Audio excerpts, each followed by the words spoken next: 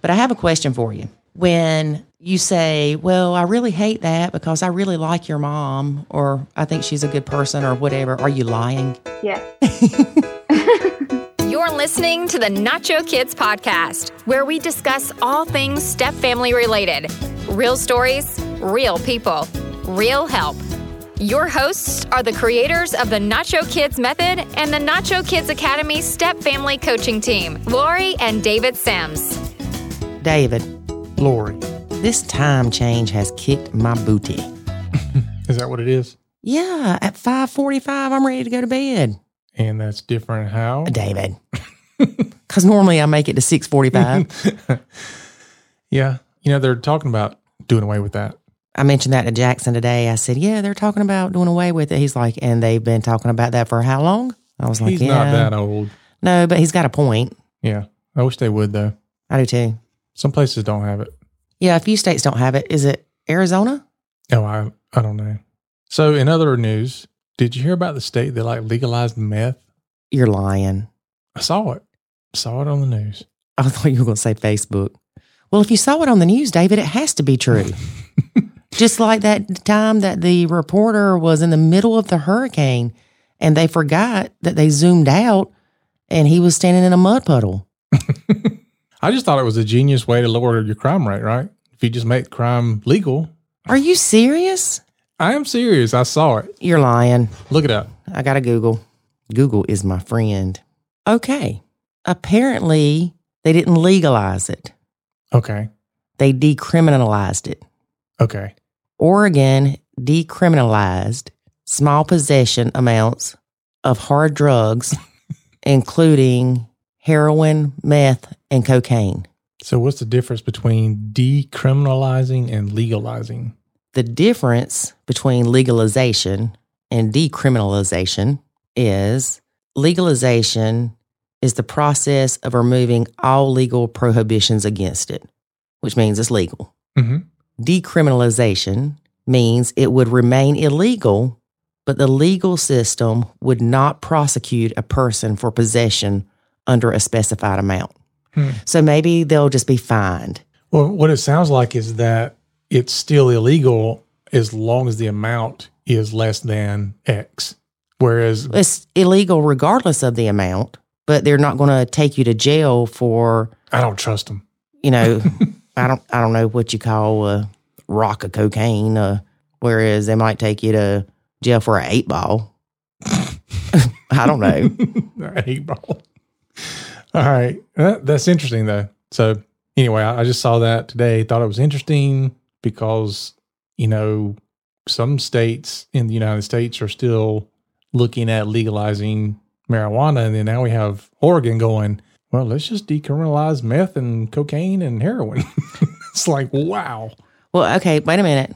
Decriminalization means no arrest, prison time, or criminal record for the first time possession of a small amount for personal consumption. Still, that's kind of hard to follow. In most states, these offenses are treated like a minor traffic violation. Okay. But yeah, I think 3 states voted to legalize recreational marijuana. Okay. I mean, I'm speaking about things that are outside of my purview of knowledge. Like, I don't understand why they decriminalize it, but I just thought it was interesting. Because the jails are full. I mean, I'm sure there's more than that. Like, I don't know, maybe they want to sell it at the 7-Eleven or something. Well, Arizona, New Jersey, and South Dakota voted to legalize recreational marijuana. Okay. But I don't understand the hard drugs No, in Oregon. but they criminalize texting and driving. No, but you can shoot up some heroin and and do what you want to do. go on your merry way. Interesting. Maybe they'll have like heroin break rooms in places now. Yeah. This is ridiculous. I don't know. I don't know how it works, but That's scary. so as you went to bed last night, you thought you were going to wake up to the election results. We're not talking about the election. That's not what this podcast is for. Well, We can talk about marijuana and hard drugs being legalized, but we cannot talk about the election, David. some things are taboo. Yes. Oh man, fun. Yeah, I don't care as much about the election as I care about what people do afterwards. because no matter who wins, one side's going to be mad. And what they do with that anger is what I'm concerned about, because they should be nachoing. Yes, they should. We need to start our nacho campaign. Nacho for president 2024. We'll do that. Well, we just select you for president. Nope. Yeah. Nope. I'll vote for you. Nope. I've got a bad past. And it'll all come to light. Well, then you should fit right in. You should be elected with no problem. No, because I'd tell the truth. The whole truth and nothing but the truth. So help me God. You can't be a politician then. No, I think some of them tell the truth. Yeah. For a day or two. Mm-hmm. Yeah. But it's all about perception. You know? Yeah, I guess. So we talked about 2 taboo topics already in the opener. So we talked about legalizing hard drugs and the craziness about the election system in the United States. All right. So who's our guest for today? Our guest today is Hannah, and I don't know if I can say her last name. Okay, Hannah, no last name. Hannah is a moderator for the Nacho Kids Facebook group. Okay, so that means that most people are going to be able to find her then. Well, I'm going to go ahead and tell you people that don't like long podcasts, cut this one off. Don't even start. I don't want to hear no complaining. But this is one heck of a good podcast. Well, good. Was I on it? Nope. Really? Really? Wow. And you went that long? Yeah, we went a long time. All right. Well, she started asking me questions, and we talked about nacho stuff and the Facebook group. And I mean, she's in Dubai. Is she? Yes, she is. What? And she just had a sweet little baby. I'm going to be its aunt. You just want to go to Dubai. Well, she's actually visiting New Jersey right now. That's a difference. Yeah. She has family in New Jersey. Okay. But she lives in Dubai. Mm-hmm. She met her husband in Singapore. Mm. And he's from England. And the bio mom and stepkids are in Australia. Good grief. So this is a worldwide blended family. No kidding. Like, is there a continent that you missed? Antarctica. All right. So what's Hannah's thing? We're just going to have to wait and listen. You going to tell us any? Yeah. They've been through a lot of stuff. They really have. And it's sad, some of the stuff that they've gone through. But she's a tough chick. Otherwise, she couldn't be a moderator in my Facebook group. That's true. It was a pleasure to have her as a guest, though, because I've watched her grow. Mm-hmm. You know, I love watching people start off, say, at point A, and I see them go to point N for nacho. And then they go to point W for win. Is that the end of it? That's how I'm doing right now. She did have a therapist. I don't know if she still does, but she did have a therapist that agreed with nachoing. Mm-hmm. And she said, I don't know how anybody could go to one that didn't. Mm-hmm. And that's the bad thing. And she brings this up during our interview that you finally get your husband to go speak to a therapist and you want to talk to the therapist about you stepping back because you're stressed and have anxiety. And the therapist says, what are you talking about? And you're like, well, you know, I want a nacho. I want to step back. I want to disengage. And I want to be the cool aunt to these stepkids. I want to, you know, build that kind of bond with them. And then the therapist goes, excuse me? You're their parent. Okay, we're done here. Okay, so then what do you do? Tell your husband, oh, I'm sorry I took you to that one. That was the wrong one. You aren't going to get him to go to another one. He heard what he wanted to hear. Yeah, but shopping therapist is pretty common. Yeah, but it's harder to shop them when you finally get your significant other to go. Yeah, I know. So my advice is when you decide to meet with a therapist, before you take your significant other, ask them if they agree with the Nacho Kids method. There you go.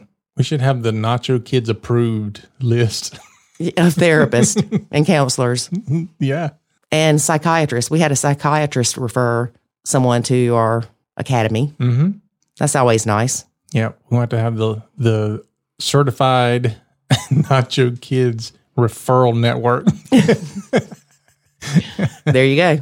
See if your provider is in our Nacho network. There you go. There you go. It's covered by your insurance. Yes. Okay, let's get to going because this is long and I don't want, to upset everybody. All right, people. You can, with your podcast player, you can listen at like 1.5 times speed or even 2x speed. Yeah, but you might want to start off slowly because if you jump right in doing 2X, even though we are Southern and talk kind of slow, we do sound like chipmunks. All right. So let's get to listening to Hannah, no last name, and her story from around the world. The Nacho Mom in Dubai. All right. Here's a word about the Nacho Kids Academy. There is a way to save your sanity and your relationship, and it's called the Nacho Kids Academy. In the Nacho Kids Academy, you will learn the skills and knowledge to properly nacho, techniques to handle step-family challenges, ways to improve your communication, and much, much more. Visit NachoKidsAcademy.com and sign up today to join other step parents who are seeing the life-changing benefits of nachoing. Again, that's NachoKidsAcademy.com. Today we have stepmom Hannah O'Reilly. Hey, Hannah, how are you? Hey, Lori. Very good, thanks. How are you? Good. Nice to finally talk to you. You too. Good to put, well, I was going to say a voice to the name, but I do listen to you constantly. The podcast is how I learned to nacho, really. Good. So it's helped you. It's helped me a lot. And it's very exciting that I went from like listening to your podcast to tricking my husband into listening to your podcast to now being on your podcast. It's really cool. Oh, you tricked your husband to listen to it. Yeah. So what I did was the ones that I wanted him to hear, I would go back and play it while I was cleaning, like with him around. Or I'd go back and play it again in the car if I was driving, because whoever's driving is like in charge of the radio. Uh-huh. So while I was driving, I'd be like, oh, let me just play my podcast. And it'd be one I wanted him to hear. Was he receptive to it? Or was he like, turn that crap off, I don't want to hear it? No, he was definitely receptive, because when I initially opened up as like, hey, would you listen to this podcast with me I've been listening to? I think it'd be, no, we don't need that. We can talk about our problems. But then I started putting it on, and what he'd do is I wouldn't be asking him to pay attention. It was just background noise. But he'd hear something you guys said, and he'd be like, well, obviously that's true. And I'd be like, aha, he's listening. Uh-huh. Or he'd disagree with someone, or he'd say, oh my God, that's horrible, when someone in the podcast would talk about what their stepdaughter did or something. And I was like, there we go. He's getting into it. Yeah. Yeah, it was great. Yeah, it's always nice to trick our husbands. So tell us a little bit about you. You live in Dubai? I live in Dubai. I am from New Jersey, born and raised. And then I moved around to a few different countries, mostly for teaching. And I met my husband in Singapore. I had just moved there, and he was already living there and working. He's from England. So we've got a really international situation. So he's from England, I'm from America. We met in Singapore. His ex-wife and my two stepchildren are Australian. That's where they are, in Australia. Then we got married in Bali and moved to Dubai. Okay. Yep. We're all over the place. Yeah. How far is Dubai from Australia? Dubai from Australia is about a 12-hour flight, and Dubai from New York is about a 12-hour flight. Okay. So how often do you get to see the stepkids? We are newer to Dubai, but we were living in Singapore for 5 years. And when we were there, we had them every quarter for a few weeks. The Australian school system, instead of one giant summer and then constant school, their school is kind of in quarters, or they'll have like half a semester and then maybe a 2-week break, then half a semester, another 2-week break. And then they have their summer, which is more like 5 or 6 weeks, which is actually over Christmas, because that's their summertime in the Southern Hemisphere. Okay. So we used to have them about 2 weeks every quarter, and then about a month over Christmas. Okay. But now that we moved to Dubai, my husband felt confident after a conversation with his ex-wife before we came that they were going to work it out to be the same and everything was going to be fine. And she had said, of course, I would never keep the kids from you. But it's proven to be, I guess, dare I say, an excuse to make things difficult. So as long as we lived in Dubai, we've been able to see them 2 or 3 times of us going there, but they have not been allowed to come here. So unfortunately, it's drastically decreased how much we see them. that seemed to get way stronger actually after there was a visit where they started to tell us and their mom that they wanted to live with us. Ooh. I really thought my husband handled it well. He told them that nothing would make him happier than them living with us, but this is a big grown-up decision. My stepdaughter is 10, she was 9 at the time, and my stepson is 8. He was 7 at the time. So my husband tried to explain it's a big decision. You would miss your mom. All your friends are there. All your family there. So I feel like he handled it right, but let's just say we have not seen them since then, and that was over a year ago. They want to see us. They want to see us bad, but. Well, I do think that your husband handled that perfectly. I thought he did. Like he said, I want you to, I'd love you to. And we can keep having this conversation for the next few years if you really think you mean it. But that's a really big grown-up decision because it's hard for you to see the big picture of all the ways that would change your life. Yeah, because the last thing you want is for them to move all the way to Dubai and then they'll end up sad or depressed because they miss their friends and all that. And then they want to go back. It's just, it is a big decision. Yep. Especially when you're talking about Dubai versus Australia. Yeah, we would so love. I mean, I know nothing would make my husband happier. But anyway, I don't know what the conversation was then when they went back to their moms and told her. We didn't think that they were going to do that, but they told her that they want to live with us. And I don't know how that conversation went, but she sure buckled down on making sure they will never come here.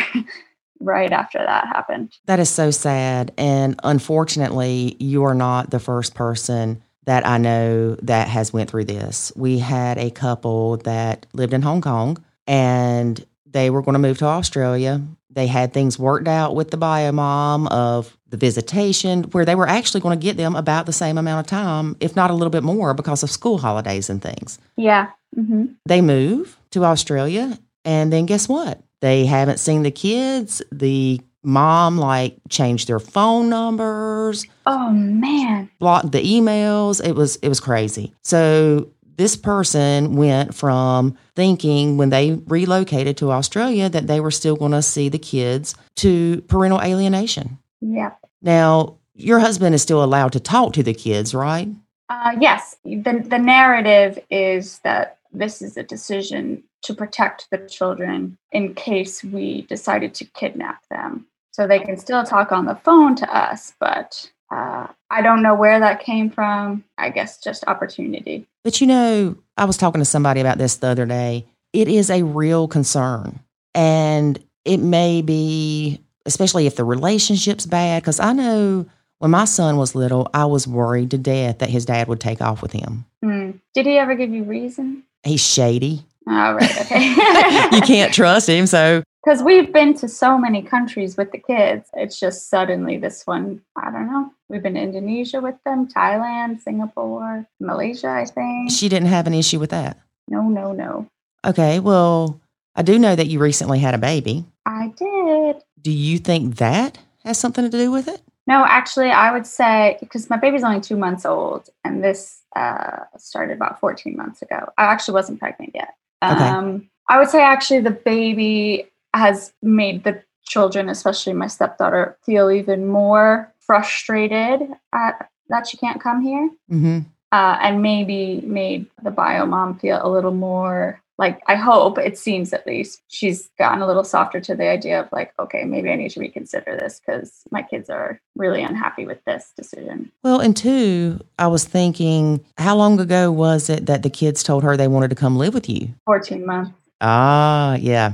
Yeah. So she's afraid they'll get over there and want to stay and your husband won't send them back. I suspect that is maybe deep down what she's thinking, but I don't know. I'm not there. Maybe she's got her other reasons that I just don't know about, but I do suspect that she thinks, well, if the kids haven't even been there and they're talking about wanting to live there, what happens when they see their bedroom there? What happens when they meet the neighbor kids there, And see how cool Dubai is. Yeah. So how long have you been blending? We kind of forgot to go over that part. Right, in the background. Yeah. So 6 years, I think. 6 years ago. Yep. My stepkids were 2 and 4, and now they're 8 and 10. I met my husband in Singapore, and it wasn't so difficult then, Biomom was good about, being good to me and telling the kids, oh, be nice to daddy's girlfriend or anything like that. You make sure you listen to Hannah. I think just when things got uglier between my husband and her, I mean, everything. It gets worse for everyone, I suppose. Yes. The kids and I. Yeah. So that was 6 years ago. And it's just, I think his problems were his problems. His drama was his drama. I was just his girlfriend. It's kind of like he had his personal family issues, just like he may have his work issues. And like me as his girlfriend, his work issues are not my problem. They're not something that I feel personally invested in. I might like be there to listen to him vaguely, but I'm not like deep in it, when he has a problem at work. More so, I'm kind of the person to like distract him from those problems, really. And it was kind of the same way with his worries and dramas with his ex-wife and his concerns about his kids. It wasn't my own problems that I felt personally invested in. I was just there to listen a little bit, and that was certainly not like most of our conversation on dates or anything like that. Right. And then, as you know, time goes on, and slowly, I think you see him handle something in a way that you think he shouldn't have done it that way, and you start to get a little involved there. And then you see he needs a bit of help over here, so you start to get a little more involved. And then you're spending more time with the stepkids, and they're little, and your husband's not sure how to do this or that, because my background is in teaching. So I'm like, oh, this is something I can help with. Why don't you do it this way? Oh, you could put up the house rules right near the door. The kids will love that. The kids love structure. And before you know it, you're just like, you've got this major role. The conversations on your dates become about all these problems that weren't your problems. I started to become the over-involved stepmom. And I've listened to a lot of podcasts with over-involved stepmoms. I wasn't in a situation where my husband or the biomom, I don't think I was in a situation where anyone felt like I was doing too much. I don't think the kids felt like I was trying to act like mom. And I'm really lucky my stepkids and I have a really good relationship. They're still little. I've read enough and listened to the podcast enough to know the day will come that they're going to feel different. Yeah. But for now, I have a really good relationship with both of them. No one was trying to get me to back off or anything. And I just kept getting deeper and deeper and deeper involved. And at some point, I think I felt like some obligation, like it's my role. I'm the mom in our house, even though I'm not their mom. That still is the role I'm supposed to fulfill here at this house. And also as my husband's wife, like I felt like an obligation that I'm supposed to co-parent with him. Right. When he's being dad, I'm supposed to play some kind of parent. It might not be a mom, and it might be hard to define, but I'm supposed to be something when they're here. But also, like, when you start getting more invested with your partner, then all of a sudden the things that he's dealing with affect your future. Right. So while I'm listening when we're first dating, I'm like, ooh, God, like, that sounds rough. Sorry to hear that. Hope that works out. That's not the same when it's your money or your vacation days or your, like, suddenly it or your house. Right. Your kitchen, your cooking. It becomes really personal when you're much more invested in the relationship. But at some point, somewhere along the line, I got just way too involved. I was helping him. We were sitting together while he wrote like legal emails because he's like, oh, I can't put it in words. You're just better at this. And I was always appreciated. But at some point, his lawyers became our lawyers, and his kids' teachers became our kids' teachers, and his drama became our drama. It all just blended together at some point. Yeah, that's a whole new meaning to what's yours is mine and mine is yours. Yeah, but we don't have like decision-making power or like to take on huge problems, but you have to sit on the sidelines while other people fix the problems or don't. Right. Is really a horrible, anxiety-provoking place to be. And I definitely started like pushing him more, how I think he should handle things. And I don't know, just things started to get way too stressful for me. And definitely everything with the biomom started to feel just so personal. Like the attacks that maybe I used to roll my eyes at felt way more threatening, or the accusations, or even just if she just said something mean about me, I wanted my husband to say something back every time. And I know it wasn't worth it, but suddenly you're just like pushing your husband to handle things however I think they should be handled, even if they only like affected me a little. Because otherwise I just lay there thinking about what I wish he had said, or what I wish I could say, or what I wish I could do, or how I would handle this if it was me. And why isn't he see that? Why isn't he handling it like it's me? Until this one night, I remember like almost feeling like I can't take it anymore. And I truly thought about breaking up with him. I mean, really laid there, I think we were even engaged. And I laid there thinking, I have to break it off. I'm losing my mind. I have to break it off. And I actually remember feeling total relief about breaking up with him. And it all revolved around, it'll be so good when I break up with him to never have to deal with biomom again. I'll never have to hear her voice again. I'll never have to read these emails. I'll never have to know all these awful things she says about me. I'll never have to care what she does to him, or what she attempts to do to him, or what accusations she makes about him. None of it will matter anymore if I break up with him. And then I was like, my God, I've given her so much power. Yes. This is her dream, to literally be the reason we break up. Everything else in our relationship is good. That's the only thing I'm excited about. Like, how did I get to this place where, like, I think about the impact on her and her retaliation about like every move I make. How did that happen? And then I thought, well, if I'm saying to myself, if I've gotten to the point where I literally feel relief, like, oh, I'll feel so much better if she's just out of my life. But that means losing this man who I love, who I wanted to marry and spend the rest of my life with. Why don't I just try to do both? Right. Why don't I go ahead and spend the rest of my life with this man who I'm so happy with, and get her out of my life? Yes. And I couldn't find anything like that except Nacho Kids. There's nothing that really says like all you're getting into is your marriage and you don't have to get into the rest of it except Nacho Kids. So I really dove into Nacho Kids, and I got a therapist who really supported Nacho. And that's something I want to know how you feel like sometimes. So I'm a moderator in the Nacho Kids group, as you know. And that in itself was a big milestone to me, to think I went from someone who wasn't nachoing, who was trying to learn to nacho, who's now someone you trust to be a moderator in the group. But we see in the group people who like push really hard to get their significant other into therapy or counseling of some sort. And they end up with a counselor who doesn't believe in nacho. And that is like terrifying to me. I mean, I know your therapist is essentially what sparked this entire movement. Right. They are Nacho Kids.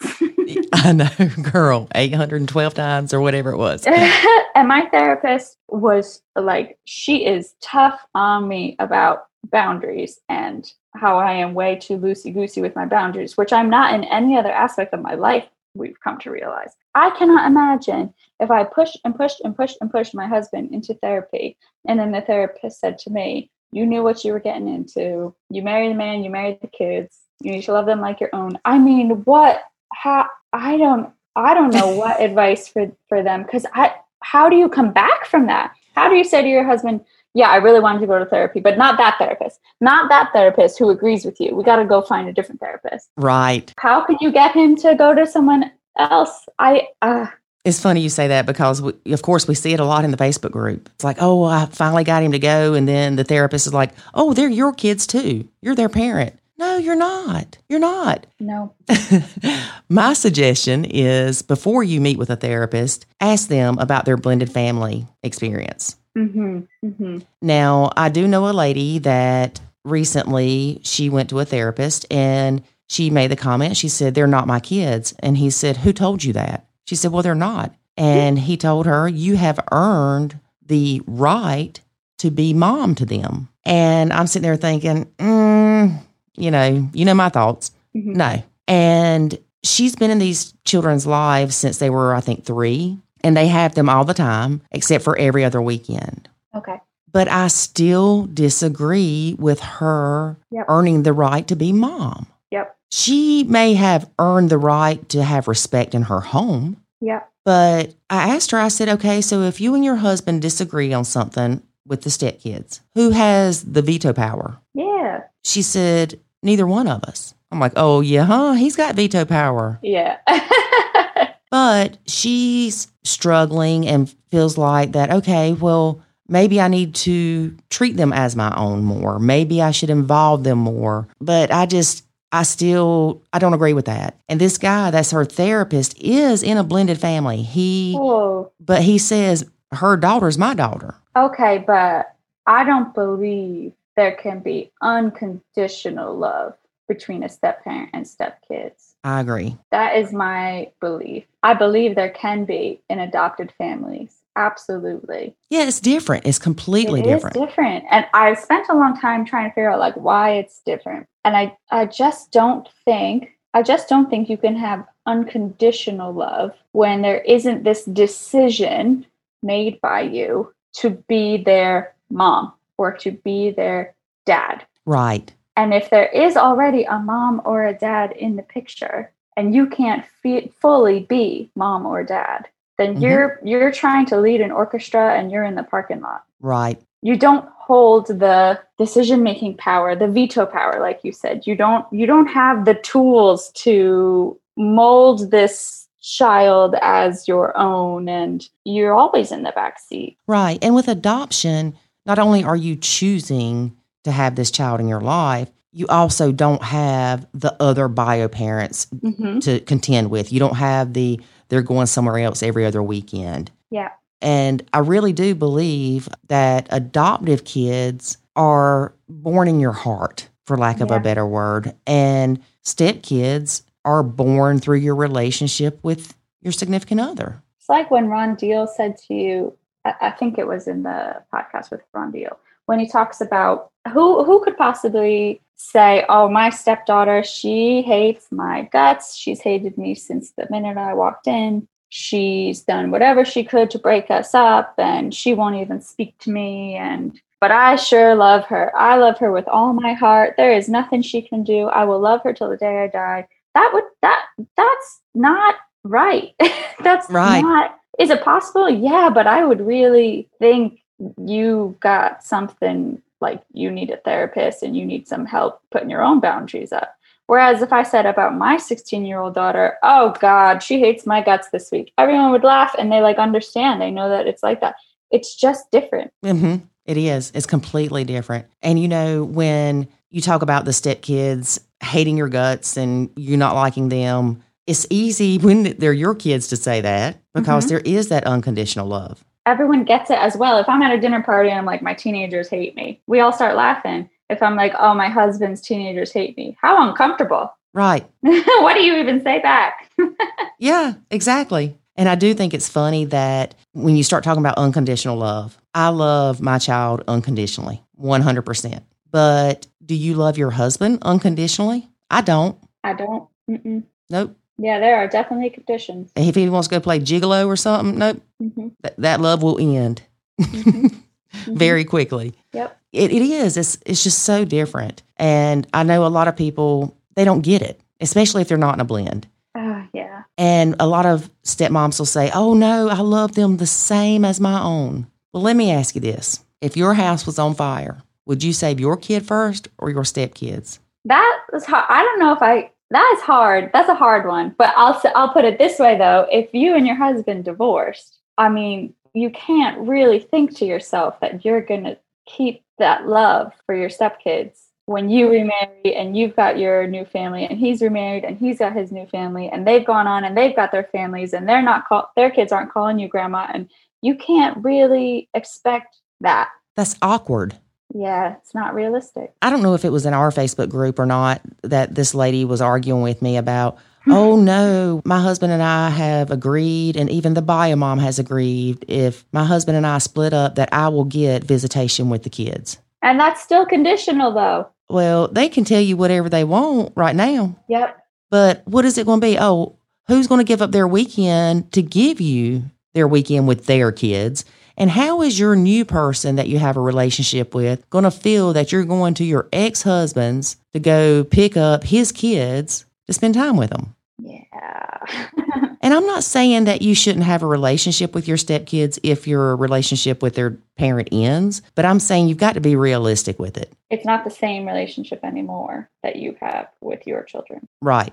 Exactly. That's like, I know when my son's father and I split up, actually, I hadn't had Jackson yet. I was pregnant with him, but we actually talked about visitation with the dog because I loved the dog. Aww. And then I'm like, that's ridiculous. Okay, it's a dog. But still, think about it. How weird would that be? Me going over there to pick up the dog for visitation. Yeah, and how would David feel every Friday? You're off to your ex-husband. Yeah, to pick up the dog. Mm-hmm. Or to pick up his kid with another woman. It just, like I said, it's not like you can't still love the kids, but I don't think it's healthy for everybody to still try to be that prominent in their life. Yeah, I just think at least for the majority of us, our love between ourselves and our stepchildren, it is conditional. And when you've got someone who has this beautiful relationship with their stepchild, this beautiful, deep family love, there are conditions that had to be right for that to happen. It often does mean a bio parent who didn't bash you and make them feel some sort of like they had to choose who to be loyal to. And it often does involve them being, unfortunately, young from the start, or there's just a lot of conditions that kind of like the stars have to align in at least a few ways for you to really have a beautiful relationship with your stepchildren. But if you come into a situation where your stepkids are older, they've got their mom, or they don't for very difficult reasons for them to be coping with anyway, and you rock up and you're starting to boss them around and run the house like you think it should be, and their father is not supporting you and doesn't have your back and lets them disagree with you and tells them they don't have to listen to you, and so on and so on and so on. Those conditions not going to happen. Mm-hmm. Yeah. So what's your relationship like with the bio mom? Complicated. Don't you love it when people put on their Facebook post relationship status? It's complicated. Well, I get it now. I definitely have, as much as I can, I've tried to be friendly with her. I think she's tried to be the same with me. I think she very much wishes my husband was dead in a ditch, or at least alone and miserable. Aww. But if he's not going to be alone and miserable, if he's going to be with someone, I do believe she's fine with that someone being me. Oh, that's sweet, kind of. Is it? I don't know. If he has to be happy, which I know she wishes he wasn't, but if he has to be, I think she's fine with it being me. I think she knows that I'm good to her children. I think she knows that I don't overstep. Right. Especially as a stepmother, like doing anything at all to make the kids feel like I'm trying to be a mom. I don't do anything like that. I never have. She knows that. Whereas my husband's girlfriend before me, definitely, I almost reaped the benefits of just how much she overstepped. If she said, oh, let's go do this and that on Saturday, and my husband said, oh, I've got the kids Saturday, I'm bringing them to the zoo, she'd throw such a fit, and bio mom knows about that. So yeah, she'd much prefer me, which is a great place to be in.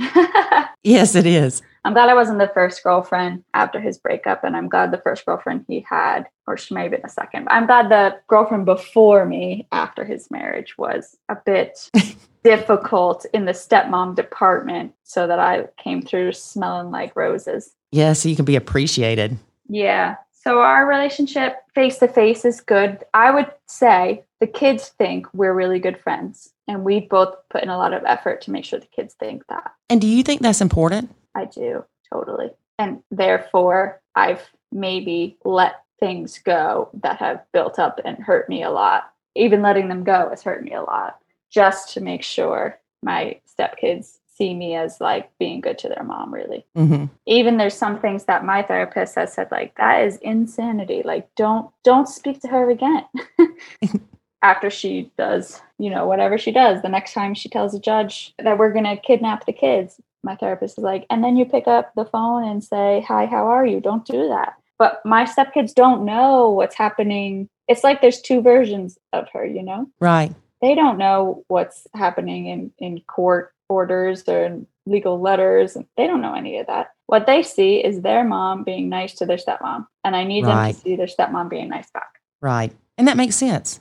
I think it makes them more comfortable being close to me. And I think it makes them not feel guilty to love me. Mm-hmm. Yeah, because we see that a lot, that the stepkids are afraid to admit that they like the stepmom or they love the stepmom because the loyalty binds with the bio parent. Mm-hmm. There's been times that she said bad things about me and they've been happy to tell me. And I make sure to still use those opportunities it hurts, but if they say like, oh, my mom says she doesn't like you, I will say something like, well, that stinks. I hope she changes her mind eventually because I really like her. Because I worry about what she says changing their opinion of me, but there's nothing I can do about that. Right. But if you act yourself, they will see you as a person. They will see who you are and your morals and your ethics, whereas you telling them something is completely different. Yeah. Just because you tell them doesn't mean they're going to believe it. But I have a question for you. When you say, well, I really hate that because I really like your mom, or I think she's a good person or whatever, are you lying? Yeah. There was a time that I went to grad school. I think I was in grad school, and their mom didn't go to university, and there's no problem with that. But I'm still proud of myself while I'm in grad school. And I remember my stepdaughter telling me, well, my mom went to school way longer than you. And that's because she failed 12 grades. I'm kidding. No. But I just remember actually being like, I don't need to be the person who tells my stepdaughter, your mom stopped school when she was X years old. Like, I don't need to do. So instead, I just said, wow, your mom sounds really smart. Mm-hmm. And it bothered me so much, but that's a me issue. Yes. Like maybe because I feel like it's a little bit part of my identity, like higher education. I'm really into it. Maybe it's because I want my stepdaughter to say, oh, wow, my stepmom is so smart. But I was like, this isn't the time. I don't need to use their mom to make me look good. Like, so I just said, oh, your mom's so smart. That's really cool. And then later I was like, but obviously this isn't like a secret. When she's a little older, she understands what university even is. Mm-hmm. She can come to those. I mean, smart people don't need to tell people they're smart. So that can be for another day, that I hope that my stepdaughter sees these qualities in me, I suppose. But I don't need to tell her to see these qualities in me. And I certainly don't need to put her mom down. Right. Yeah. And like you said, that's a York problem, not the mom problem and not the child problem. Yeah. If I'm so like attached to like, hey, I'm smart, like that's just silly. This is a child. Mm-hmm. But we feel like that we need everybody to know the truth. Yeah. This I learned from my husband, actually. I probably wouldn't have remembered to bring this up. I remember when we were just dating, actually, and she was his ex-wife. Now, maybe I give her the benefit of the doubt too much, but I will give her this, that she does not have a lot of support herself, according to her. I mean, I don't know her family. I don't know her community and her friends, but she's made it clear that she doesn't get a lot of help from her family, certainly not as much as they promise in terms of being a single mom, and even just kind of emotional support. She feels like judged a lot, and she feels like she gets excluded a lot from friend things because she's not part of a couple. And I think, I mean, she's admitted this to me early on, that sometimes she has to tell them it's worse than it is, really, to get the support she needs. Really? Yeah, early days, she made that clear that like her brother, for instance, she really needs a lot of help from him with the children. And yeah, I do think sometimes she needs a certain level of support and she has to go kind of overboard just to get the minimum. Right. Like I said, though, maybe sometimes I try to humanize her to get over some of the painful things that we go through.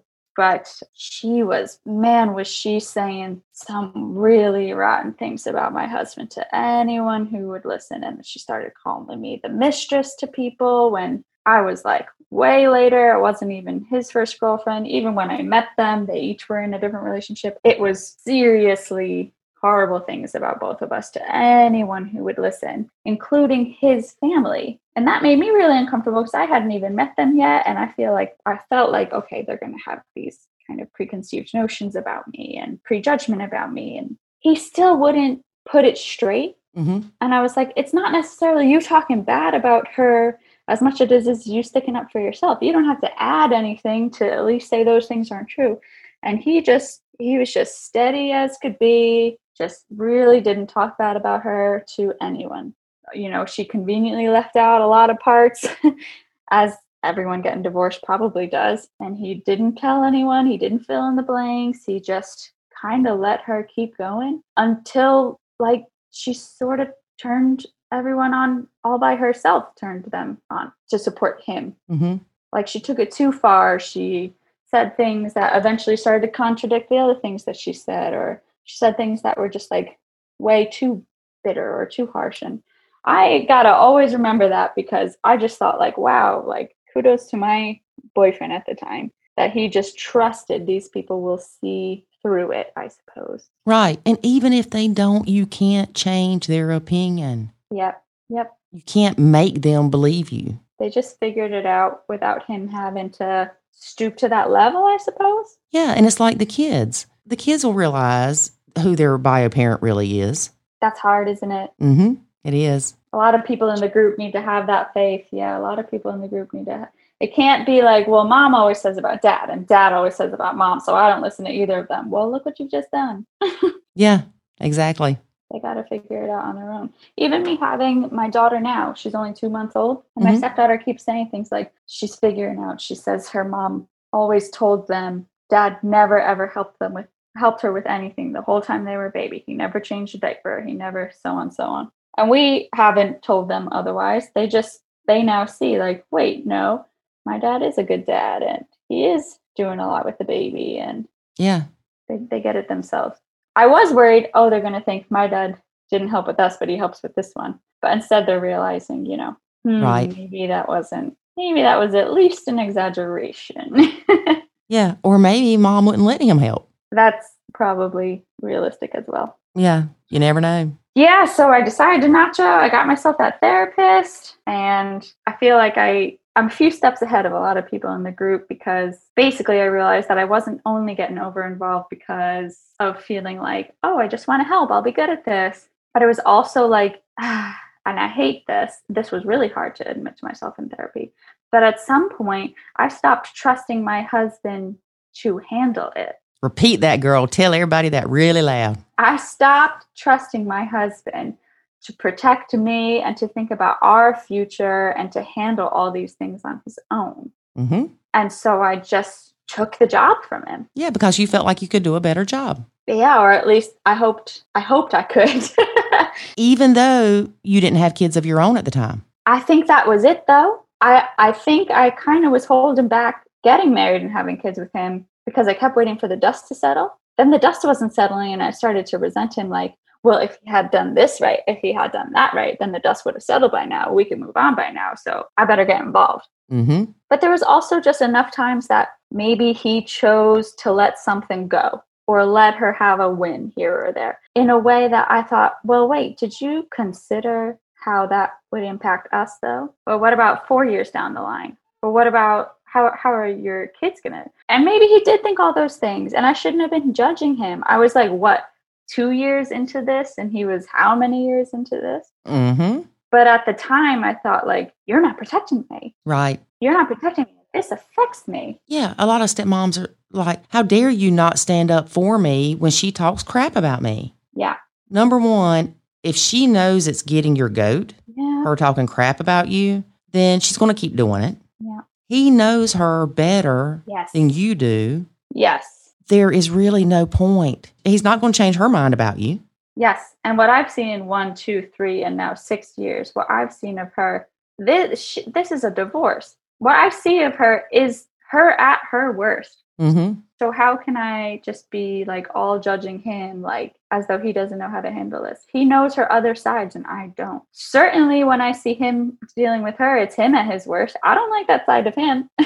Yeah. They are at their worst to deal with each other. And here I am like judging that these aspects of each of them as if that is who they are. Yep, you're right. I'm not deep enough. I haven't been around long enough. There's a lot of history here, and all I have to go off of is words. I wasn't there, so I really had to learn to stop judging him. Yes. To learn to start trusting him. Because trusting him means he's going to handle things in a way that isn't how I think, but he knows what's right more than I do. Right. And you have to really realize that, yes, he may make mistakes in his parenting decisions, but we all do, and that's how we learn. Yep. And he's forgetful, yes. And he doesn't pay enough attention to detail, yes. And if he paid more attention to detail and wrote more things down, would this all go better for him? Yeah. But is me doing all those things for him? Like, my obligation is to my marriage, not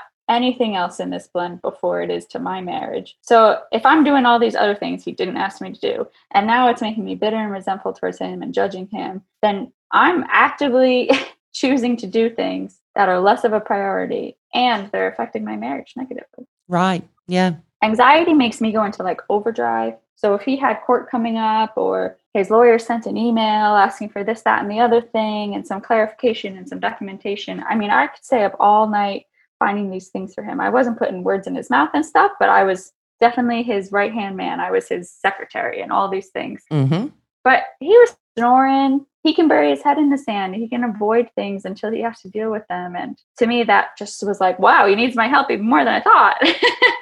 Yeah. But he got his own way to deal with things, and he's made it this far in life. He's done really well. I don't need to, I mean, why would I have chosen this person who can't function? He can completely function. I just had to really learn to trust him. But there was also this part of me, I see it in the group too, and this was really hard to say to myself before I started to nacho. But what happens if I nacho and I see a side of him that maybe I never wanted to admit was there? What happens if I nacho and he really quits? Right. What happens if I nacho and he gives up on these kids and he throws his hands in the air and he lets her win whatever she wants, and he stops calling and he stops paying, and what if I nacho and deep down he's a person? Is that really why I'm in overdrive? Because I need him to be the man I'm painting him to be, to marry him and have children with him. And I'm scared that without me pushing it, that actually he's not that guy. Right. Can I look past that if he fails? Is there a degree to which if he fails in my eyes, if he becomes a deadbeat or something, am I afraid he's deep down a deadbeat? Yeah, I think that could be a lot of it. And it's like Sylvia Krakauer says a lot, you have to know your non-negotiables. So if your non-negotiable is that he needs to be a parent to his kids, and then he decides, well, I don't really want to get them this weekend, and you're the one trying to push the relationship that he has with his bio kids, then if that's your non-negotiable, then you need to take a look at your relationship and figure out where you're willing to give and where you're not. There was also a part of me that thought, like, this is really scary, but I don't really have any reason to think that will happen. But if I've got some fear and there's some voice in me telling me that might happen, I better find out now. Right. I mean, I wasn't pregnant at the time, and that was probably the scariest thing was me being like, maybe I'm just trying so hard to pick up all the pieces around him so that he looks like a super dad. Yes. Maybe I want my family to see him as a super dad. Maybe I want my friends to see him as a super dad. Not a divorced dad, not a deadbeat, that's for sure. Yeah, we don't want our friends or family to think that we are in a relationship with somebody that's a crappy person. Yeah. And I don't want to believe it either. Right. Let's talk about that for a second. What if you started seeing those things with him and you were like, he's just not the person I thought he was. He's not trying to see his kids. He just kind of gave up, or even if the kids were there, he lets them run wild and do drugs in the house. What would you suggest that a person's first step should be? And don't say leave. Oh, Lori, I am the moderator who will not allow anyone to say just leave. That drives me nuts. Yes, me too. That drives me nuts.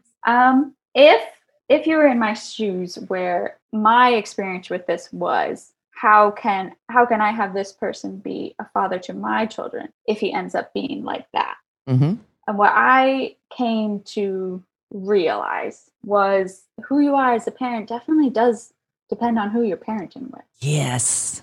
There's like a delicate dance to it almost, So by nature, I'm really quite strict. My mother was also really quite strict, and I appreciate that about her. Now you do. Yeah. Well, my father filled in the blanks there. Like with the puzzle pieces, my father was more the cheerleader and more affectionate, but they each had to kind of be more of each of those things to offset the other one. You know what I mean? You do, of course, you know what I mean? You've got children. Like, yes. My mom had to be more strict because my dad was celebrating me getting a B. And then my dad had to be more soft because my mom was being tougher. And there was always these pieces where it definitely had to do with the other one's parenting. Mm-hmm.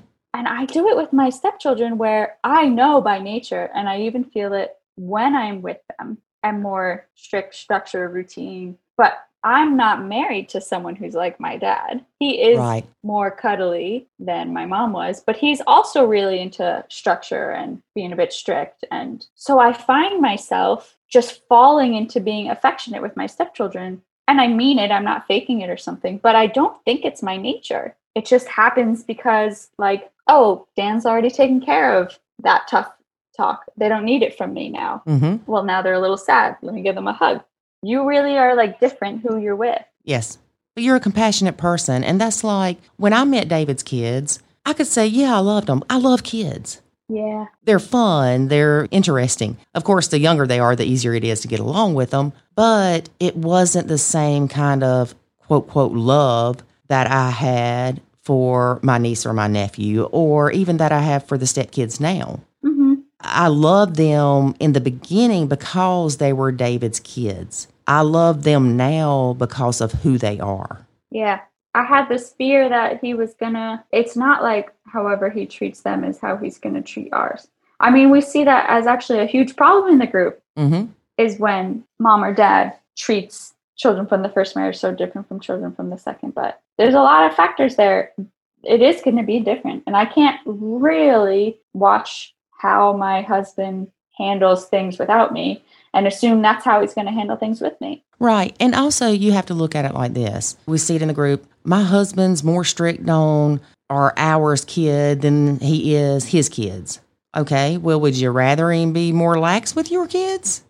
Probably not. No, because then you got to be more strict in that delicate dance. Right. And you don't lower your parenting expectations because of somebody else's parenting a child that they don't have with you. Yep. I remember my husband saying to me when I was pregnant, I can't wait to finally not have to be the bad guy.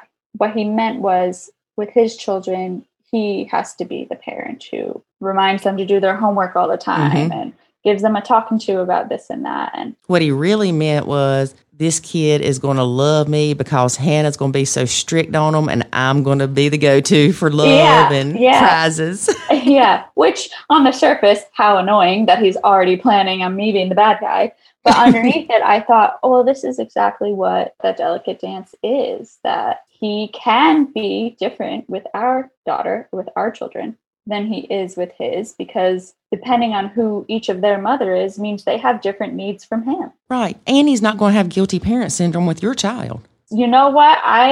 Thank God he does not. When I joined the group and I started, when I started reading about that, I was really like, wow, thank God, at least we don't have that. Good. Oh my goodness, thank God. There's different levels of that guilty parent syndrome too. We know one guy that he's really strict with his kid. He was in the Army and he's used to discipline and structure and things like that. But he'll tell you his guilty parent syndrome kicks into not having his kids all the time. Yeah, I would say that's for sure something my husband feels a lot. You don't see it in him, having a hard time saying no to them. Or in fact, the way it presents itself really is him saying to me, can you remind me a little more to go cuddle with them on the couch if they're just sitting there? Just give me a little nudge and just remind me to go give them a little I love you. So the way he presents it is that I need to be extra affectionate to them more than maybe I think of to myself because I don't have them so much, as opposed to I can't say no to them, or I've got to give them money or anything like that. Thankfully, he still got his head on straight about like, I can't let my guilt mean I do things that I know aren't good for them in the long run, really. Right. So you said it's been about a year since y'all seen them? Yeah, it has. I've been nachoing longer than that. Thank goodness, really, because some of the tough stuff that's happened since then, when we got through it, I thought, wow, I used to have a much harder time getting through much less. Yes. Thank goodness. Yes, definitely. But you also learned to nacho properly. I think so. So let's talk about that. So, okay. So I came to this realization that I was at a breaking point where I was almost willing to give up the love of my life just to get this woman out of my life. Mm-hmm. And then I decided, like, well, how about I keep the love of my life and get this woman out of my life somehow? There was a few reality checks that I had to like come to, and therapy helped me with that. Like, one thing was, she said to me, like, yes, you did help. You did help those children. You did. You made an impact. You did help your husband. Your husband and your children do have a really good relationship and a pretty good visitation schedule because you said, it's fine. I'll watch them when you're at work. I'm happy to do it. Yes, you did help. You did help. But that doesn't mean like you must keep helping. You did help. Great job helping. You can stop helping now. Right. Instead of me having to defend myself for helping, she was like, you don't need to defend it. You did help. That's so good of you. But you don't have to keep helping. Right. Because if you feel like you have to keep helping, you're putting expectations on yourself, and your husband could be putting expectations on you. Yeah, eventually. Yeah. And I've said this over and over. Expectations override appreciation. Totally. And then I'm getting all mad that no one's saying thank you to me for something no one asked me to do. Right. And she also said to me, like, how much of it, like, be honest with yourself, how much of an impact, like in their day-to-day life and in their future, how much of an impact do you really think you made? And like, I probably said 5%, you know, maybe I'm being not fair enough. You know, maybe I made a 10% impact indirectly. They may not remember all the talks I had with them, but they get to spend more time with their dad and so on and so on. Maybe all I've done has given them 5 to 10% positive impact. And she said, and look at you in therapy, you see a psychiatrist, you're on anxiety medication, you're totally consumed. So how much of a negative impact has this made on you day to day? Mm-hmm. And I'm like, maybe 90. Yeah. She's like, so you have spent years making this huge negative impact on yourself to help children that aren't yours a little bit, and it's destroying your marriage. Right. And your sanity. Most of all, my sanity. So I definitely needed to hear that one as well.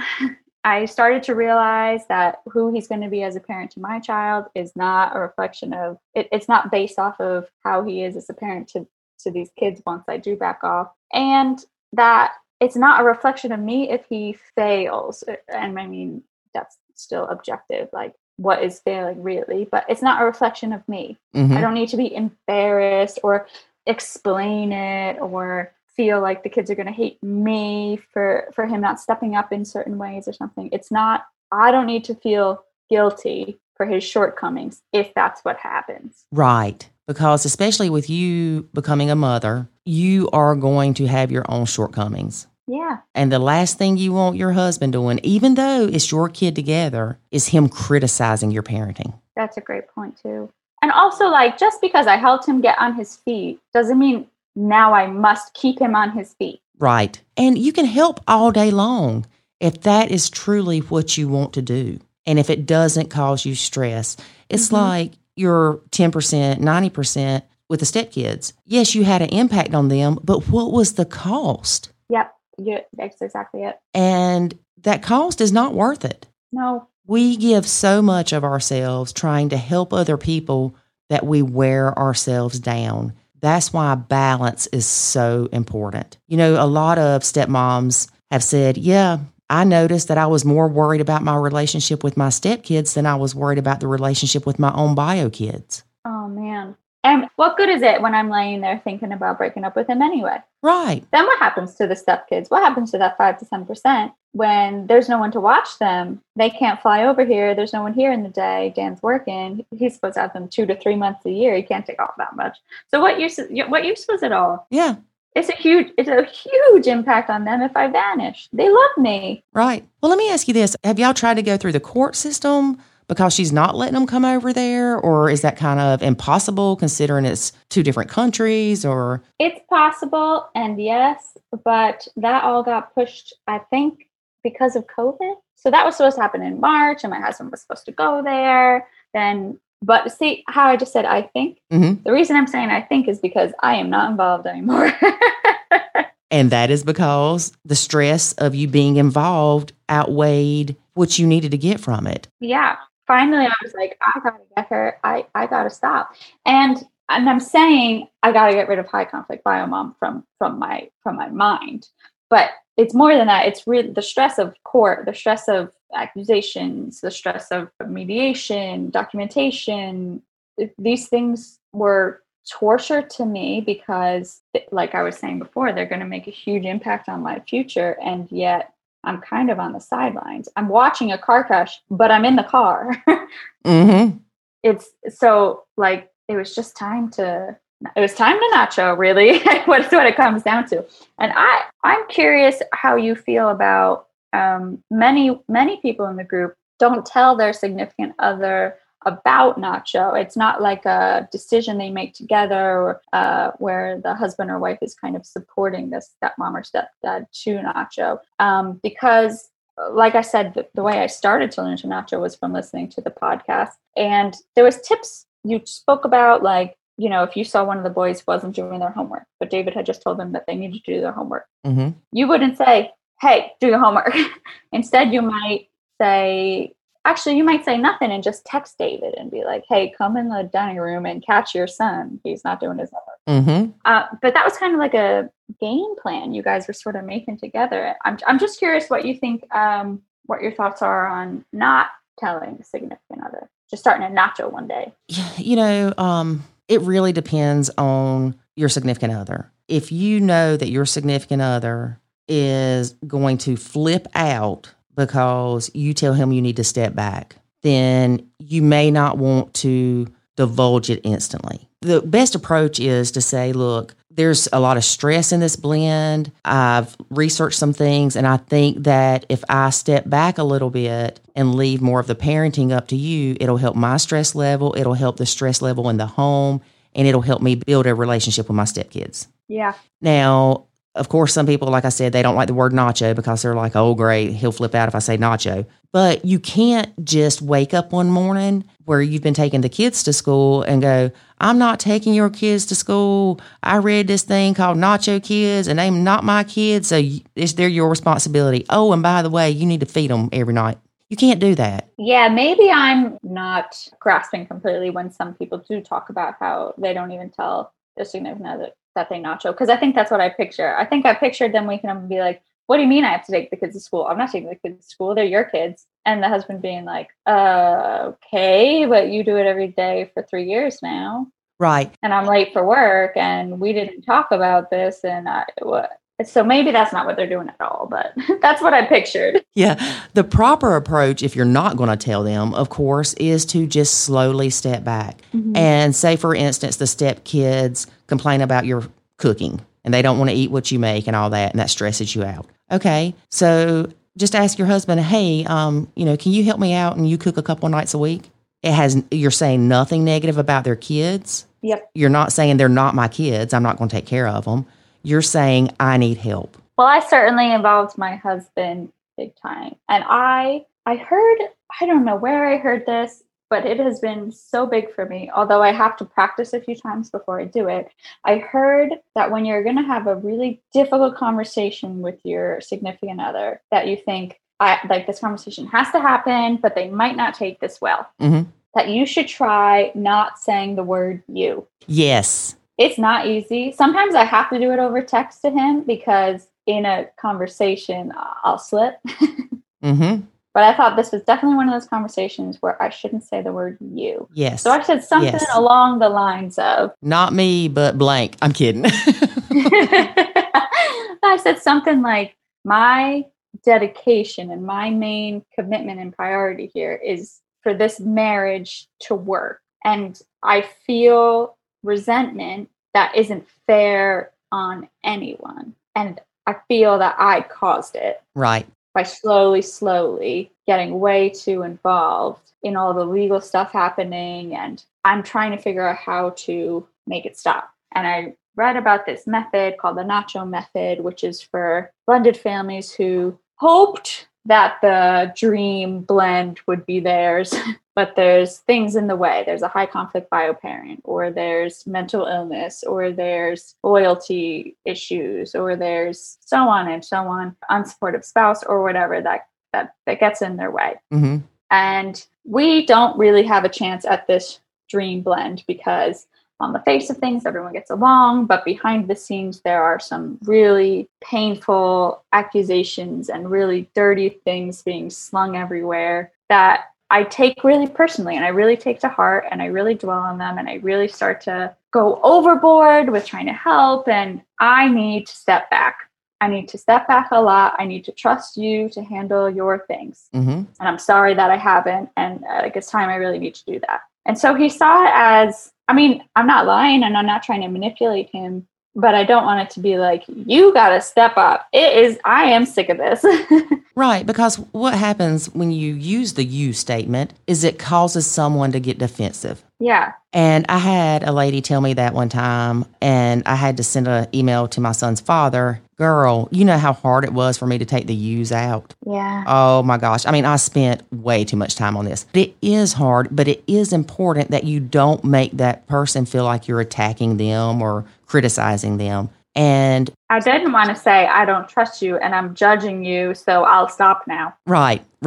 One of the things you mentioned was this is happening, this is how I feel about it, and this is the impact. There's, we also teach this in the academy, the FBI statement, where you say, I feel resentful when the stepkids speak to me in a disrespectful manner, and I'm afraid that it's going to ruin our relationship. Mm-hmm. Sometimes I try to advise people in the group to say, look, I know that this mess is just kids being kids, but that doesn't change that I feel really resentful. And me feeling this way is bad news for the whole household. So even if they are just being kids, something has to change. Yeah, I remember watching Dr. Phil years and years ago. Oh my God, I'm the number one Dr. Phil fan. I cannot believe you just mentioned him. I am the biggest, since I was in like fourth grade, I am the biggest Dr. Phil fan. That's awesome. Go on. I'm sure I've seen it. Well, you may have, but it was a guy that talked to people on the internet. And the guy's like, well, I'm not really doing anything with it. I'm just having fun. And Dr. Phil said, but your wife is being hurt by it. Mm-hmm. If you are in a relationship with her, then that should matter. Yes. It doesn't matter if you don't see anything wrong with it.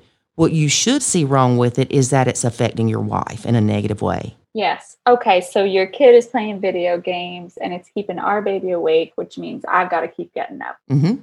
Oh, well, kids are a little noisy. Kids will be kids. Okay. But the issue here, like the cause of the issue is the video games. The issue is my resentment. Right. And now I need your help so that I don't have a target on my back by me being the one who throws the iPad away or whatever. Right. And the root cause of that issue is your husband's not feeling the pain of being inconvenienced. Oh, totally. And that becomes, yes, you know what? When the answer is kids will be kids, yeah, the kid's not the issue now. The significant other's suddenly the issue. Mm-hmm. Big time. That's part of the process that we go through with the Nacho Kids method. Once you realize that it's not the stepkids per se that you're mad at or resentful, once you realize that they are just acting like they're allowed to, mm-hmm. and that any kid's going to do it, they're going to do what they can get away with. A lot of these things are not the step-parent. They may not realize at first.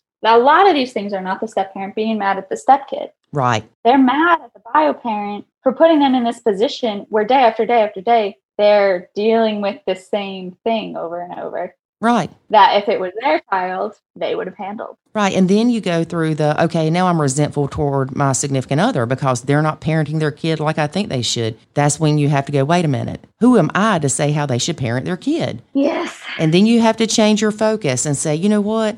how they parent their child does not display how they love me. And that is not why I fell in love with them. And, you know, from you doing the Nacho Kids, a lot of it is changing your thinking. Mm-hmm. It's like before we started recording, you mentioned if you start talking about the bio mom and some of the stuff y'all went through, you'll be mad for 2 days. Oh, I really will. That's part of my Nacho is as much as I can, don't even bring her up. And I do think of you with that because I've listened to dozens of podcasts and you don't speak ill of bio moms. You don't speak ill of your husband.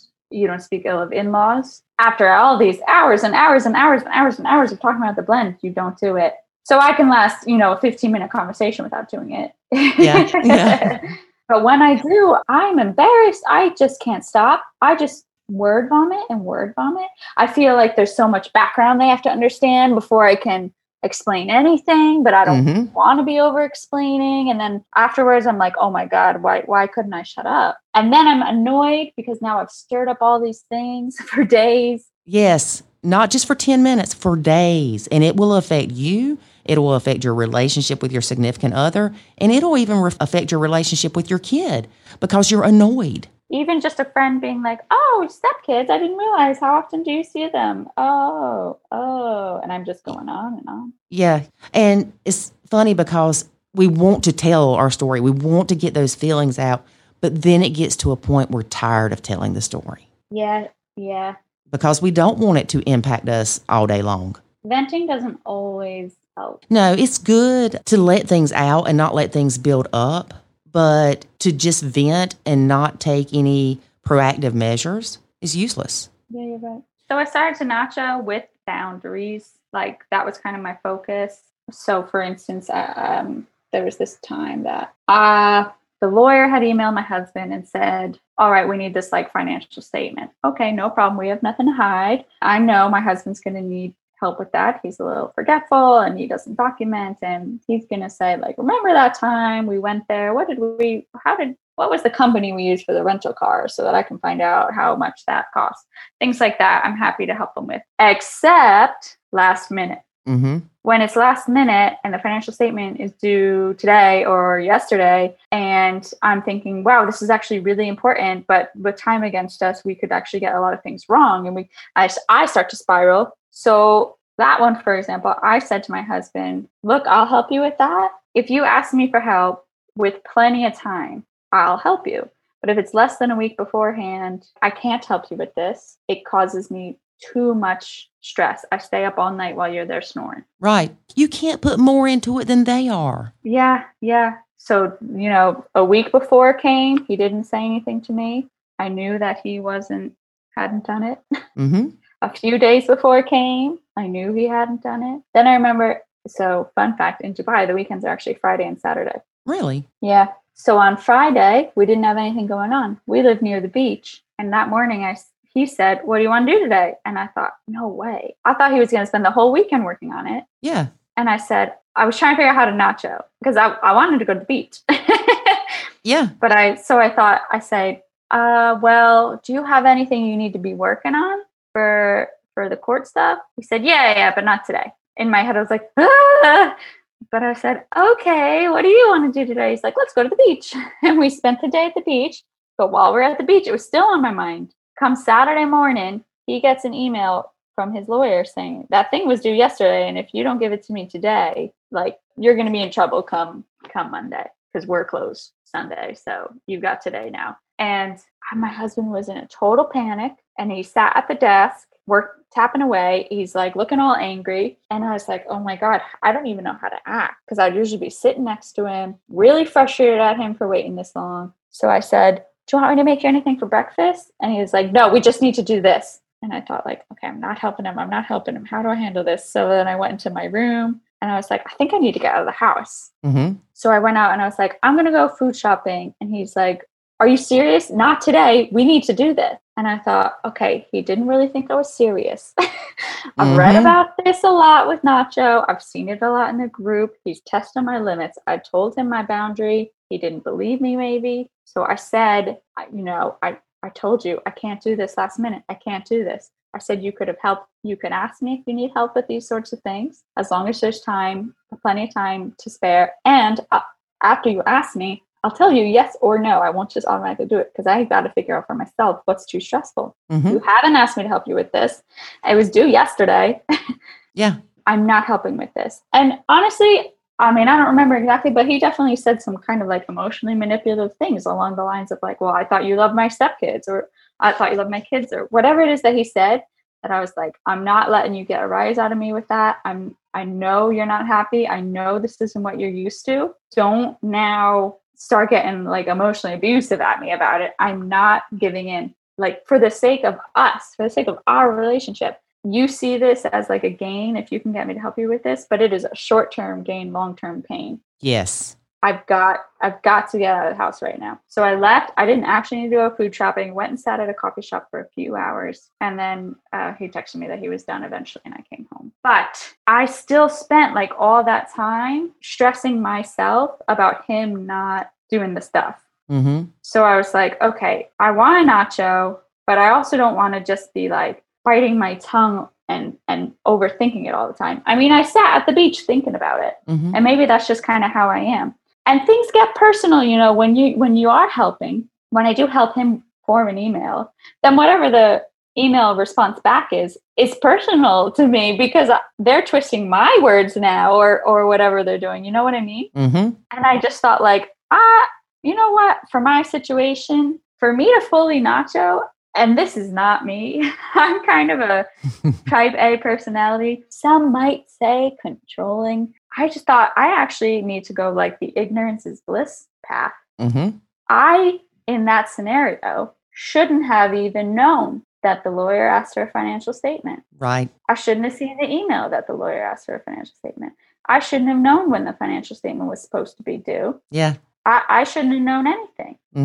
And so I talked to my husband about that, like taking it a step further. He also knows that how much I've been like struggling with anxiety only because of all this stuff. And yeah, thankfully he supported it. I mean, he didn't love it, but he definitely saw it as, on the flip side, short-term pain, long-term gain. Yeah. And, you know, he's going, we need to do this and we need to do that. I'm like, you got a mouse in your pocket. Oh, honestly. Yeah. It only became after that I realized, and he's not meaning to be manipulative, but man, the way he uses the word wait. Woo-wee. I mean, I enabled it. I made it happen. But then once it started happening, I didn't question it. Like, is this a we thing? You said we. It might not be a we thing. So I started to full nacho. I don't see any emails. I don't see any text messages. I don't want him to tell me about any of it. I don't want to know when court is. I don't want to know what she's asking for. I definitely don't want to know what she says about me. Right. At all. That in particular, I can't suggest enough to everybody. There is no scenario where it helps you to know what the bio parent says about you. You're right. There's that saying, what other people think of you is none of your business. And I'm always like, well, how is it not my business? They're talking about me. Because it doesn't matter. Yeah. What matters is what I think of myself and what my husband thinks of me or what my kids think of me. When I'm in a position where I've chosen to not respond to the things she says about me, how on earth, what good can come of me knowing what she says? There's nothing for me to do about it. I'm just going to simmer. I'm just going to simmer in frustration. I'm going to lay in bed at night thinking what I wish I could say. What good is that? Then she's got the power over me. Right. She's hurt me just like she wanted to. And then you're going to be mad because your significant other doesn't defend you the way you think he should. I'm going to be mad that he's snoring there. He's not mad like me. So it just became, don't tell me what's happening. Don't talk about her. Don't talk about what stupid things she said to you. Don't talk to me about the legal emails you got. Don't tell me when you mess up, because that certainly doesn't help me. Right. I don't want to know any of it. And a lot of things, beautiful things came of that, really. So you nacho from that aspect, but you're still involved with the kids. Yeah. Even though you haven't seen them in a year, you still talk to them, right? Yeah, really involved. I was sad to think it's going to be a little more difficult to keep a strong relationship with my stepkids if I now stop being involved at all in the parenting fights, basically.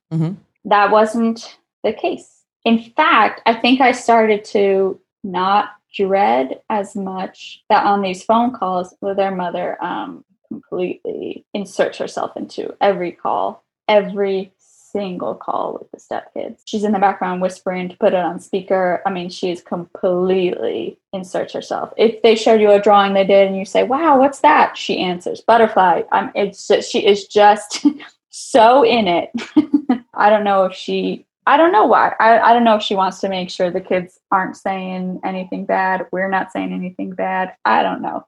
But she is fully in these conversations. And that used to make me not dread having a call with them, but guarded. Yeah, maybe I wasn't completely being myself. Or the phone would be ringing and I'd be like, I don't think I'm in the mood to hear her voice right now. Mm-hmm. But actually, it doesn't really bother me as much. I know for sure she's up to no good in the background as we speak. But because I don't know the nitty-gritty details or even most of the vague details, it doesn't feel as unnatural to just say hello. Right. I'm not faking it as much because I haven't also been mad at her the last few days. And then now I'm smiling and saying hello. Mm-hmm. But better than that actually is like what's happened between me and my husband. Because like I said in the beginning of this, that when we were first dating, his work issues were his work issues and his family issues were his family issues. And none of those had anything to do with me. We're back to that. Right. We're back to his work issues are his work issues, just like they always were. And his issues with his ex-wife are his issues, just like they should have been. Mm-hmm. And instead, I'm the fun distraction. I am back to being his girlfriend 6 years later. Yes. I'm the person who he comes home to, and my arms are open, and he falls into my arms, and all the problems go away. Right. His problems aren't here as well. His problems aren't at our dinner table also. Mm-hmm. That's not what we talk about on our dates anymore. And it's so nice, isn't it? Oh my God, it's really, we're like teenagers. And it's been like this a long time. Yeah. It's been like this a long time now that we have more fun, and he comes home earlier from work, and he comes home, and it's that feeling of home where the rest of his problems aren't here. Mm-hmm. That's how it should be. I didn't know that was going to be a benefit of Nacho, but it was one of the quickest benefits of Nacho. And then I remember when something really rough happened, we did think that they were coming here for a month this past Christmas. And 2 weeks before, she ripped the rug from under us, really. And he didn't get out of bed for 3 days. Oh, girl. He was devastated. I have never seen him that way. Already at that point, it had been 6 months. And the last time we saw them, they said they want to live with us. Oh, man, was he defeated. And for the first time, I wasn't. I was so sad. I really wanted to see my kids. But I wasn't also dealing with all the things he was. I wasn't taking all those things on myself. And instead of mourning with him, I got to be there for him. Right. And that hadn't happened in a long time. And when you're there for him, you don't bash the bio mom. Mm-hmm. You are there for him. You listen to him talk. You listen to his hurts and his concerns and understand you're upset.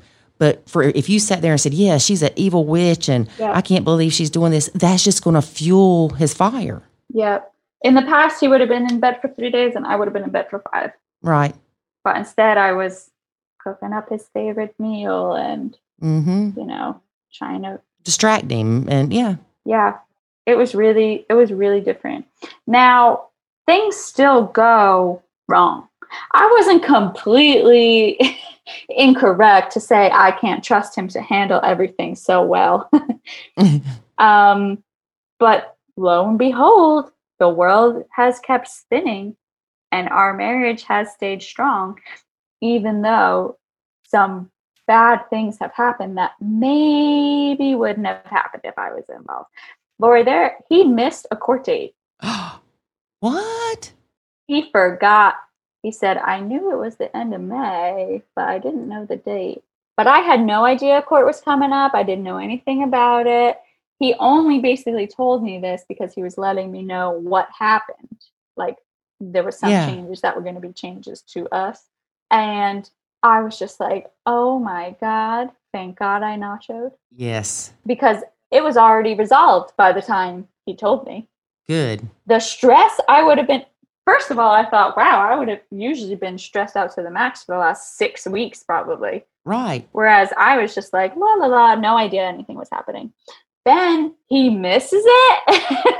I would have been losing my mind as he scrambled to like fix that and make that right. But I also had no idea that was happening. Right. And so like, oh, look at this. What I would have like basically feared the most happened. Maybe, arguably, because I nacho, and everything's okay. But you know what? And you'll see it in the Facebook group. Because I nachoed, my husband missed his court hearing. No. Because you nachoed, you didn't stress out about your husband going to the court hearing. He missed it because he was irresponsible or not good with putting things on a calendar. I didn't mean to call your husband irresponsible. No, he is. That is crazy irresponsible. What if my stepchildren hear this one day? They're going to figure out. I mean, it's not because he doesn't care. Well, they know how their dad is. Yeah. Well, you may not know, but did that impact him negatively in his court? No. Good. But I would have never, I mean, oh my God, I would have thought it would. I don't know. I just, no, it didn't. No, it didn't. Because COVID was happening. So only his lawyer could be there anyway. And he was supposed to be, on the other line of the phone, but his lawyer worked it out. And anyway, all he needed to tell me was like what changes were going to be in place. But, and then like, that's another thing. I didn't know him and his ex were fighting about money. I mean, I could have guessed. They kind of always are. And something has changed with our child support. And I think he felt like he needed to let me know like what the new number is or whatever. And, but you know what? I don't think I even need to know. You guys go ahead and keep fighting. It matters. Of course it matters. Mm-hmm. But not as much as like this new beautiful part of our marriage matters. Right. I almost like, now that I started to not know, and I felt how good it feels, maybe I'm the one who's starting to get irresponsible. Like, don't even tell me. Don't even tell me what's happening in our bank accounts anymore. Like, I'm enjoying this part of our marriage too much. Yeah, you just make sure that that Hannah has enough money to go buy sweet baby stuff and all's good. Yeah. And I mean, really good timing, of course, because now we have our baby here, and high conflict bio mom has no power in this house. She's not who we consider anymore in any decision making, even the big life decisions. And it is so important to realize that a lot of times we, the stepmoms and the husbands or significant others, we let her be part of our relationship. Mm-hmm. Probably even more than she even intended. Right. As much as she'd love it. Mm-hmm. I mean, at one point, Dan wanted to buy me a car, and I thought, what about when it's in our financial statements, and what's she going to say about it? And I was just like, what am I doing? My husband wants to buy me a car. I might let his ex-wife be the reason I don't let him buy me a nice car. What am I saying? When there's the whole court crap going on, whether you're the bio parent or the step parent, we, I guess, do things out of fear. Yeah. Or don't do things out of fear of, oh, well, I better not do that because what if you get hurt? Then they would say I'm a neglectful parent. Yeah. All your kid wants to do is go ride his bike. Yeah. Or we take things to extremes. And I feel like that a lot of times we live in fear of what the judge may think. I feel like I never exhale completely when the stepkids are here, even though I really do love every moment of them being here. I love my stepchildren. Thank goodness. But I do feel like I never fully exhale. Like we have to be on our best. Mm-hmm. We can't slip up at all. Any chance we'll get. I mean, she's written emails to him. Thankfully, I don't read these anymore. Mm-hmm. Like telling him we shouldn't have made the kids eat their fruit at breakfast because they don't wanna. I'm just everything she can pull from them, she can turn into something somehow to tell the courts that the stepkids don't want to see us. Right. It's such a short-sighted thing. Mm-hmm. Because I really think if my stepkids and my husband and I certainly won't be the one to tell them, but if they on their own ever see some of the things that she has said to try to defend that they don't want to see us when they so deeply do. Right. I mean, maybe she just doesn't realize. I don't know. Well, even if a court order tells her that she's got to send them, that doesn't mean she will. And then you have to file contempt of court. Oh, we've learned that. So the best you can hope for is that she will realize that, hey, it's important for my kids to go see their half-sister. Yes.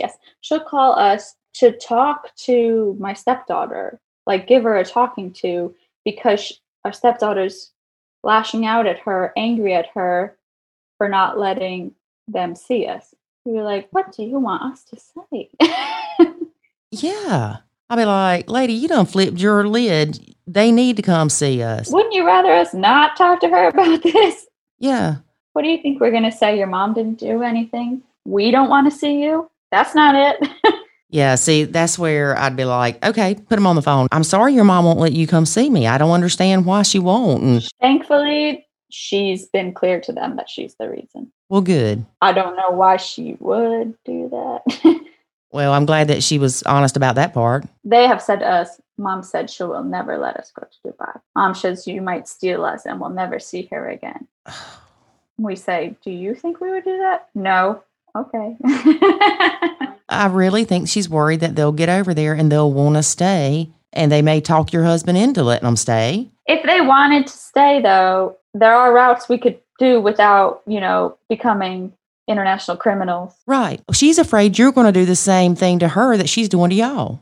Yeah, probably. We would never, because ultimately it is, it's as cliche as it sounds, it's the children suffering. Yes. It is absolutely my husband and my belief that the best thing for my stepchildren is to have a strong relationship with both of their parents. Mm-hmm. It is her opinion that the best thing for them is to have a strong relationship with her and to feel bad for her that their dad has moved on and isn't around. That's one thing I was going to ask you too. She's not in another relationship. No. That's part of the problem. Probably. She has nothing to focus on but her kids. Oh, for sure. There was a phone call just recently so they're in Melbourne and COVID is, hardcore. Everything's closed. Everything's completely shut there. Those kids can't get their hair cut. They're still in school from home many months later. Things are really, really heavily shut down there. Mm-hmm. In Dubai, everything's back open. They were really strict here right from the start. Testing is big. Everyone's wearing masks. You don't break the law in Dubai.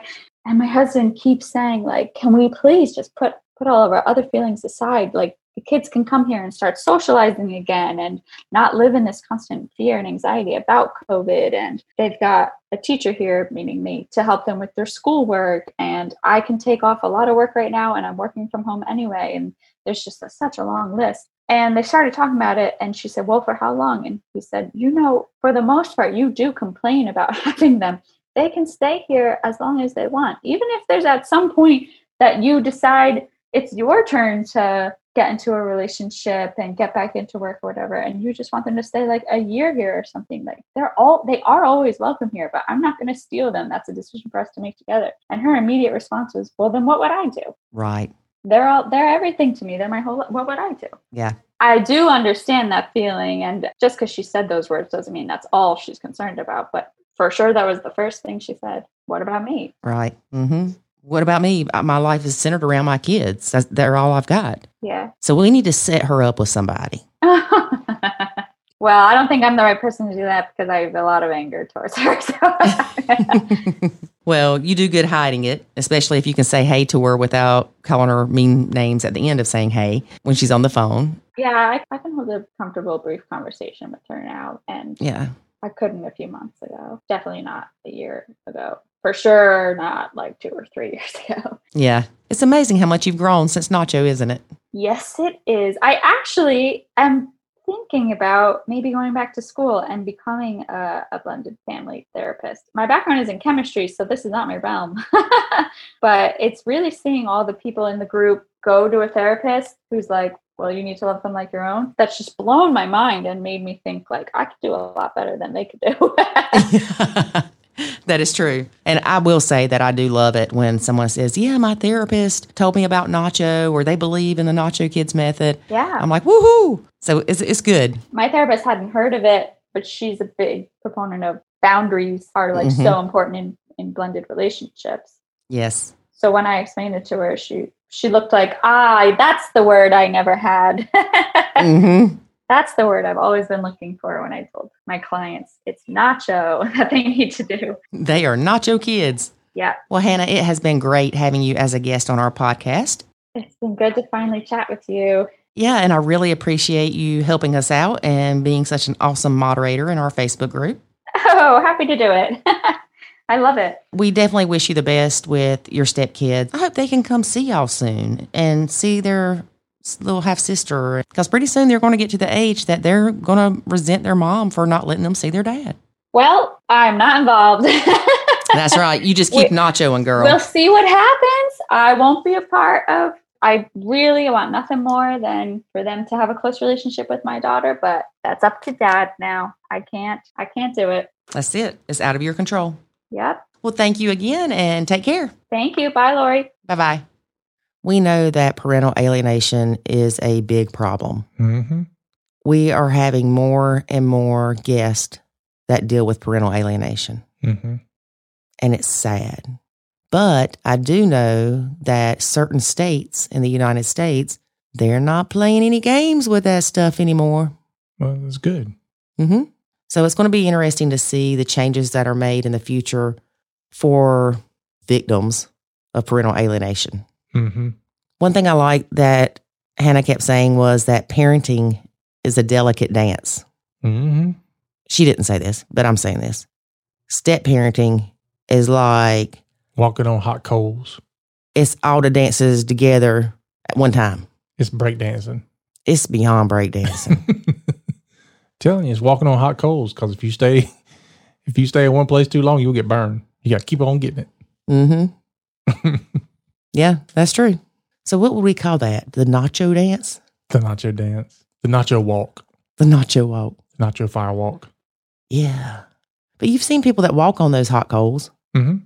They don't stop and chill out either. No, some of them do, like the ninja people. Or you could do the broken glass walk? Yeah, like the Karate Kid or something. No. Didn't they stand on hot coals? Tony Robbins does that. Stands on hot coals? No, he has people that come to his events, like do the firewalk thing. So, because a lot of people have had that's gotten burned and had to have medical attention. Really? Yeah. Supposedly there's a right and a wrong way to do it. And he lets them do it the wrong way? I mean, I don't know how to do it. I just know that, there are people that get hurt doing it, but I'm sure there's a right way to do it. I don't know. Yeah, like put some kind of numbing cream on your feet and some kind of burn repellent. I don't know. I don't know how that works. Now you're going to have me Googling that.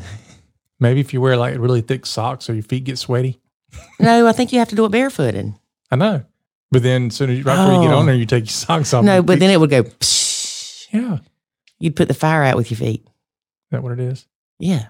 I don't know. I just know that me walking on hot coals on purpose, don't really want to do that. Yeah, it's funny trying to walk in the driveway. The older you get, apparently your skin gets more sensitive.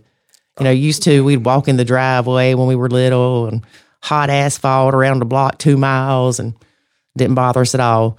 Now you walk out in the driveway and it's only 90 degrees and you're like, ooh, ooh, ooh, ooh. Shoot, I can't even walk out in the yard. Like a blade of grass. I'm like, ow. Don't tell people that, David. They'll think you're a pansy. I got tender feet. No, he's got sweet little baby tender feet. That's why they call me Tenderfoot. I'm Chief Tenderfoot. Oh, my gosh. All right. So I can't get over that Tony Robbins really has people do a fire walk and they get hurt. Isn't that some kind of liability? Oh, I'm sure you have to sign a waiver. Oh, yeah, probably. I still wouldn't do it. I mean, I'm sure he didn't force people like, you will walk on this fire. I remember we went to do this indoor skydiving thing one time in Tennessee. If you've never done it, it's awesome. It's indoor skydiving. It's for pansies. It is not for pansies. You should do outdoor skydiving. Hush. Out of a real plane. And what's funny is you're like, oh, yeah, this is going to be fun. And then they make you go through this class and you have to sign like 30 pieces of paper saying if you get hurt or die or whatever, then, you won't sue them. And so you might have second thoughts when you're filling out that paperwork. And then you go in this silo type room that has chicken wire type stuff over like a plane engine. You're like, I hope this wire holds up. Well, me and my forward thinking self, you can see me on the video standing where if the chicken wire falls, I don't fall somewhere I can get hurt or chopped up. You're going to fall right in the middle. Nope. And stand there and spin round. Nope. Nope. Well, you should do like me and jump out of a plane at 15,000 feet. And then... Dude, I would pass out and die from a panic attack fitting in all that suit stuff and then getting in the plane was attached to somebody's back. Yeah, no, somebody's attached to my back. When you jump out, it's like, it's hard to describe. Yeah, it's like, I'm going to die. No, it's like freeing. It's You're going to make me bust out singing Free Falling. It is. It's a very, very calming, strange experience. I will take your word for it. I have absolutely no desire to do that ever in my life. The only thing I was concerned about was I did it with all of my kids. And so as I looked around and I saw their parachutes opening, I was okay. Yeah. And remember, right before y'all went up, we saw a guy have a heart attack right in front of us. Well, that had nothing to do with that. But that still was scary. It was scary. It was horrible. Yep. He was okay, though. They brought him back to life. Literally. Yeah, like literally. He was dead, like gray dead. And he came back to life and was talking before they put him in the ambulance. He was gray dead. He was gray dead. Mm-hmm. He looked like a little gray man. He did. But thankfully, he was okay. Yep, thankfully. All right. All right, that is our show for today, folks. Thanks for listening to this extremely long podcast. So we know you got a lot out of it, though. So join us next week as we have another great episode. And remember, life is always good when you nacho. Thanks for listening to this episode of the Nacho Kids Podcast. Find us online at nachokids.com. Until next time, remember, life is good when you nacho.